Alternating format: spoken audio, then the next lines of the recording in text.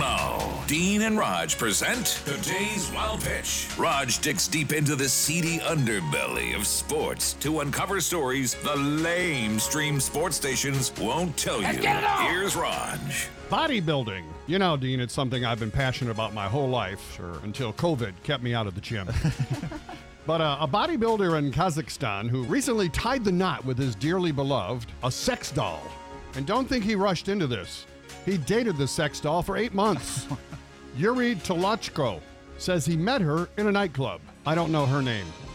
Now, there is a video of the wedding with several guests, real people in attendance. Evidently, the only requirements for a wedding to take place in Kazakhstan are that both consenting partners must be male and female over 18 years old.